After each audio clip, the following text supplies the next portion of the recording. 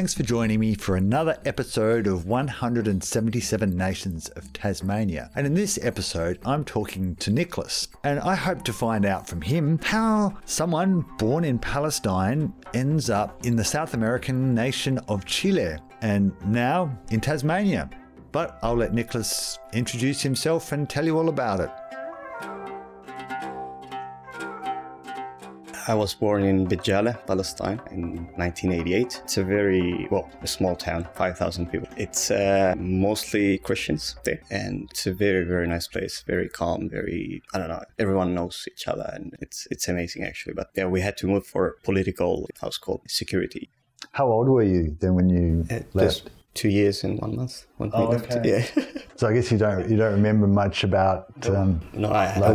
I went back. That's why I don't know much about it. And of course, my parents and my brothers, they lived there more, of course. Yeah. So they always talk to me about it. We were always talking with the family once a month or every few months. In that time, it was very expensive to call. Your reason for going to Palestine, was that just to kind of feel like to see what it was like, or did you have other reasons? Mainly, because I didn't know my family. Basically, I didn't know them, besides talking on the phone or web chat. So yeah, it was a very nice thing to meet uncles and my cousins there, to see the house I grew up the first years. So it was a very nice thing. That's one of the main reasons, actually. So was it quite an emotional experience to sort of go there? Of course, yeah. It was a very emotional thing in the beginning, yeah. Yeah. Because you were there for 9 months. Yes. So did you work there as well? Yes. The first month it was just relaxing and, trying to catch up with the family. And then I got a job souvenir place. Where the idea of the languages always catch my eyes. So I used to work in that place. We had always people coming from Germany, Russia, Brazil, South America. And it was always a nice place to practice, to sell and have a good time. Worked there for 7-8 months. I know some people will be surprised that, Christians in the Middle East, but of course Christians have been in the Middle East for centuries. Yeah, actually more than centuries in some places. But in Palestine, what denomination of Christianity? What's the main denomination? Because I know there's a few in the Middle East. Exactly. In Palestine, according to the numbers I knew a few years ago, we were only 2%, and we were always decreasing, unfortunately. The rest is between, of course, majority Muslims and a few percentage of Jewish people, in Palestine at least. And so I guess a lot of Christians, the population is going because of migration, people migrating out. Yes. In Palestine, they just try to keep safe. And some people like to stay and, fight for their lands. As nice as it sounds, it's not that useful, unfortunately. Is the main danger then for people there that the land's being seized? Exactly. Well, like I told before, it's history. It's always a two-point view thing. So mine and many's point of view, it's that, we have been robbed, and it's unfortunate, of course. But with the British government that used to rule Palestine after the after the Ottoman Empire, the British took over. After that, they had the Balfour Declaration, where they were gifted Palestine. According to Golda Meir, I believe it was, said there is a land with no people for a people with no land. And then they start sending the Jewish from Central Europe and a house called the Sephardi and Ashkenazi from Europe to Palestine. So slowly they have been growing in size from 1947, 1967, and then they have been almost 90-something% of Palestine. It's under the Israeli government now. Yeah. And so the people who were living there are being pushed out. Some of them been staying. Of course, they just moved from their houses, forced to, of course, but they stayed in that place. Most of them, of course, they just migrate to different countries. So you were there for 9 months. Was that always going to be a temporary stay, or did we sort of think you might stay there longer? In the beginning, I thought to stay because I felt amazing. And then I had this feeling of not so much liberty or, it was very confined place, unfortunately, in the West Bank, that they call, of course, in the American world. It's very restricted. It's like if you want to go from one place to another, you have to take how it's called a permit, so to speak, a tasrih in Arabic. And so you have to, if you want to go to Quds, to Jerusalem, it's a 10 or 15 minutes ride in car. But if you want to go there nowadays, you have to take a tasrih permit, and it will take maybe 2 hours to pass through the checkpoints. And it's up to them if you can pass or not, depending if you have the permit or not, doesn't matter, depend on their mood. So I went twice there. Imagine, I was 9 months, 50 minutes away, went twice, that's it. I couldn't go because it's very difficult to get a permit in the first place, and it doesn't worth it actually to stay there 1-2 hours waiting in line. I feel that after that, those episodes in my trip, I felt very uncomfortable, and I missed the liberty of living in Chile. And you can go anywhere, any place inside of the country, nobody asking you what are you doing or where are you going. So that was a big thing there.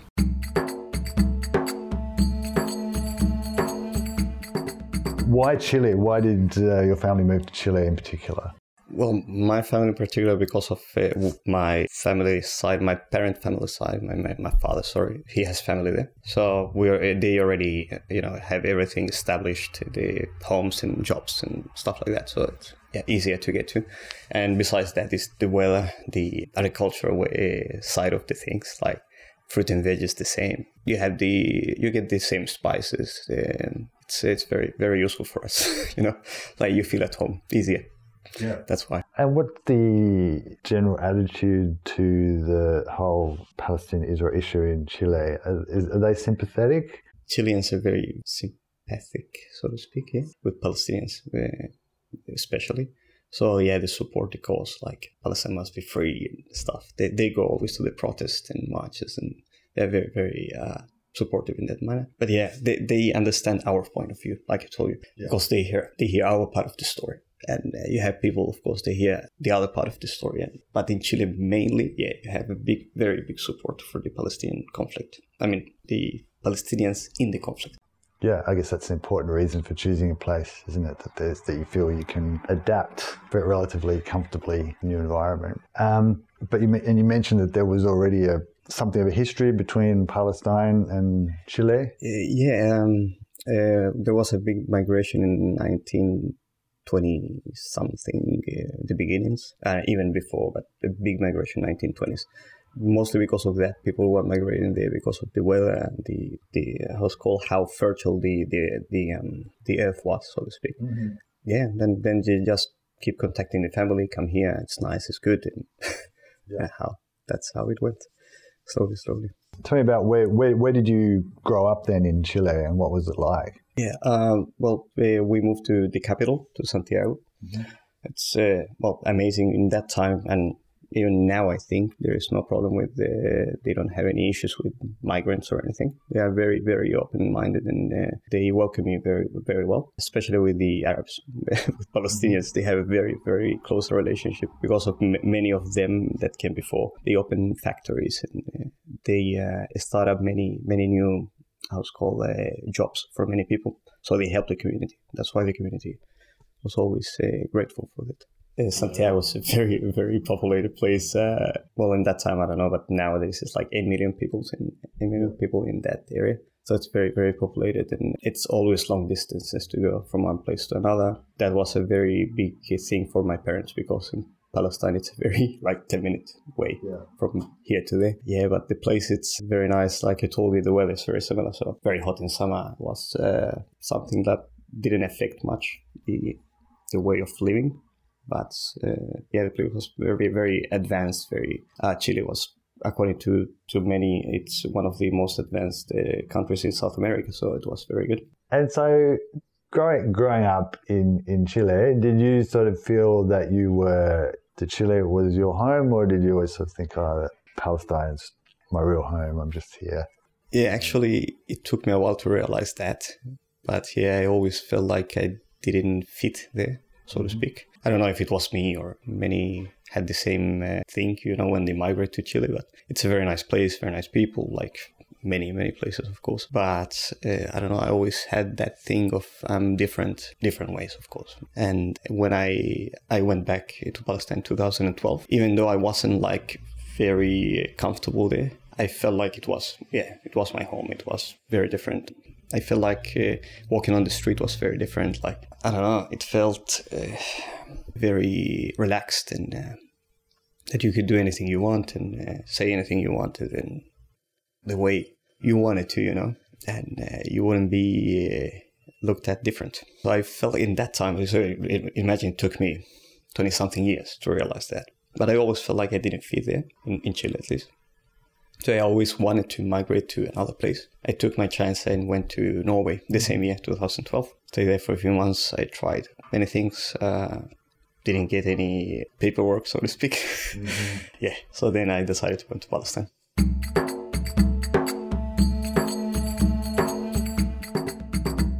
So after you were in Palestine, you went back to Chile, and is that when you started working? I went back and worked with my family in the family business, the Arabic restaurant. It was always a nice thing to do. You meet lots of people every day. I used to be like the person in the front of the house, so I love to do that. It's something that's very sacrificed, of course. It's like anyone who has his own business, it's that 24-hour thing all year. Non-stop. So that's the only bad thing about it.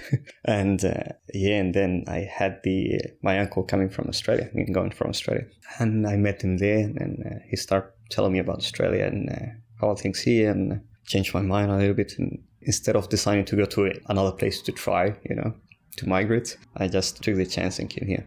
So was there anything that your uncle said that sort of really sparked off the idea or really attracted you to Australia?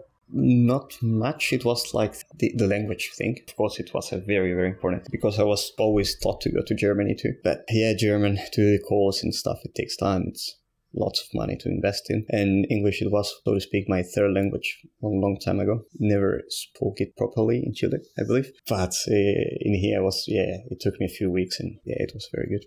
So that was one, that's called very important reason to come here too. What led to you coming to Tasmania? So I decided to study technical engineering, and one of the few places, in regional places, that have that, it's in Tassie, in Hobart. Well, price-wise too. I was thinking to study another house called a Master's in IT. It was too expensive for me, so I decided for that, and it brought me here. Okay, so you came here as a student? Yes. Okay, and so when did you come here? I came here February 2019.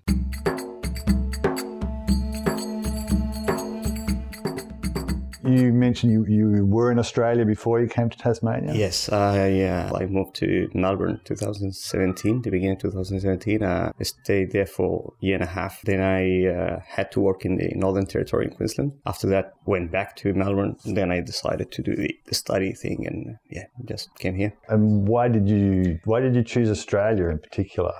I have family, uncles and cousins, of course, so it's one of the big reasons, easier to adapt. And what did you know about Tasmania before you came here, apart from the university? Actually, nothing. I was very ignorant about it. So, it's very, very nice to learn about the place itself, the history that had. I saw a movie, very interesting one, called The Nightingale. I don't know if you saw it. It was filmed here. I was in it. All right. Yeah, nice. Convicts. Wow. Really? Yeah. Chain gang. I can see. And what have you found to be some of in trying to settle down in Australia? What have been some of the bigger challenges that you've found? Getting a job, very hard. I respect a lot, and I will encourage anyone to do the same as they do in here. They always put in front the Australian first, in front of the other person, like to get a job, and that's very good. But it was very hard. for the same reason. Even though if you have the experience, you have done the same thing for years, or you are very good at it, they will always put the other person in front of you. So that makes it, it took me 7 months to get a job here. Yeah, I heard many people saying the same. So nowadays I work in Aldenmark, structural engineer technician. So it's amazing work. I mean, very nice place to work. It's very relaxed, and you always you feel like you have done a good thing. You feel accomplished in the place. So how did you get the job then? Did your tutor recommend you, or did you? Yes, he recommended me, and they were looking for like at least 3-4 people in different areas, of course, in the company. Yeah, they want to like invest in me, because when you start working that kind of companies, they have their way. So if you learn from scratch their way, you always do it that way, and it's the best for them, I believe. What advice then would you offer to people who are fairly new about maybe finding work in Tasmania, apart from that it's difficult? True, yeah. No, it's just to keep trying. Go every week, every 2 weeks to the same place even. Doesn't matter. Just keep pushing CVs in every place you find in the beginning. Doesn't matter what you do. It's something, you know. So, yeah, just keep trying. Doesn't matter. You will get it someday, and I don't know. That's how it starts. It's very difficult, but... And did you do any other jobs before that, like just to fill in to temporary jobs? The first job I got, it was in Blair Office Furniture in Argyle Street. I used to work there like doing, well, anything actually, everything in the company. Used to work like in the office, in the warehouse, deliveries, assembly things, anything that came up actually. But besides that, I used to work with my friends cleaning Airbnbs and, like particular cleaning. So it was very... I don't know, you don't do those stuff in Latin America. Normally, you don't do it. You don't think you're going to do it like for a living. I believe many have told you that, but yeah, it's very big step, and you mature a lot. You start seeing things with different eyes. You don't have that perception of, oh, this job is that kind of people do it, or this other one, or only this one do it. You just lose that. That's what I love actually about the culture in Australia. Overall, they don't have this difference between people of different kind of I don't know, labors, and that's amazing, really. Yeah. Okay. So you sort of changed your perspective a little bit from that experience. Yes. I mean, you always have maybe everyone has that, your parents telling you no job is bad, or there's always something to do, blah, blah. But you don't take it like as in here, as in Australia. It's like, really, no job is, it's no problem, you can do anything. Nobody will tell you anything. Nobody will judge you. In Chile and maybe in all Latin America, it's like, yeah, people are very judgmental in that manner. They are very, I don't know, they talk about you if you do some sort of things, and I don't know, you have a different social status maybe. You always have to study something. You have to do, I don't know, many people nowadays do masters, PhDs, blah, blah, and they apply for any jobs anyway. So it's just the status thing, I have done this, I have studied this. It's very important for the Latin American culture, I believe. In here, it's, well, good for you, keep doing it. And I was like, good on you. That's it. Yeah. It's like, I don't know, it's nice, it's refreshing for us.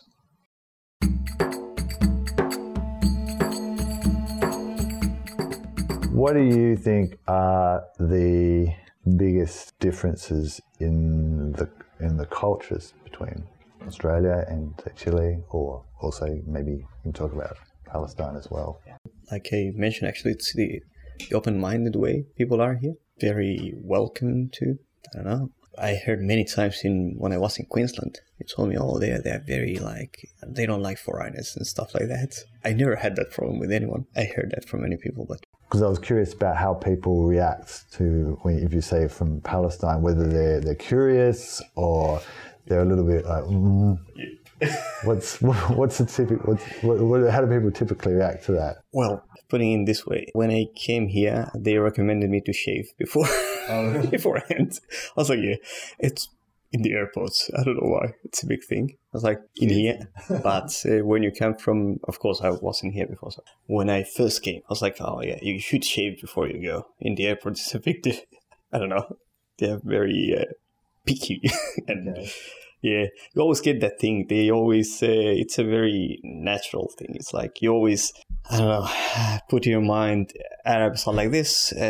And yeah. All Arabs are guys with big beards, and and that's depends on anyone. But that's the way people in the media are developed, so to speak. Yeah. Their minds are developed like that. Everyone has that. But and until you just travel around or meet different people, you always have that close-minded view. So you always have to be very, I don't know. You always have to have it in your mind that some people are going to be like that. They always have that point of view. I just laugh about it, actually. I don't care.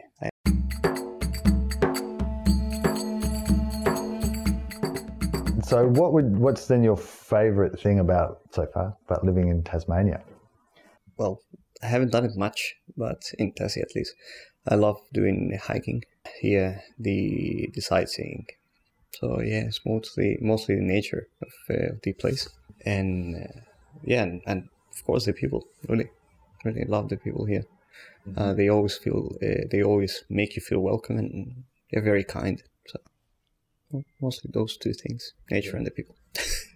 So has it been easy to get to know local people here? Yeah, very, very easy. When you go to any place to buy something, they say hi, you start talking.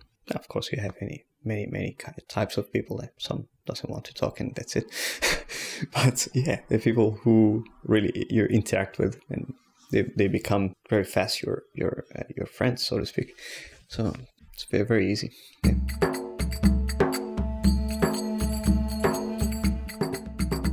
Is there anything you think that you didn't learn from your research, which you only discovered when you came here? Yeah.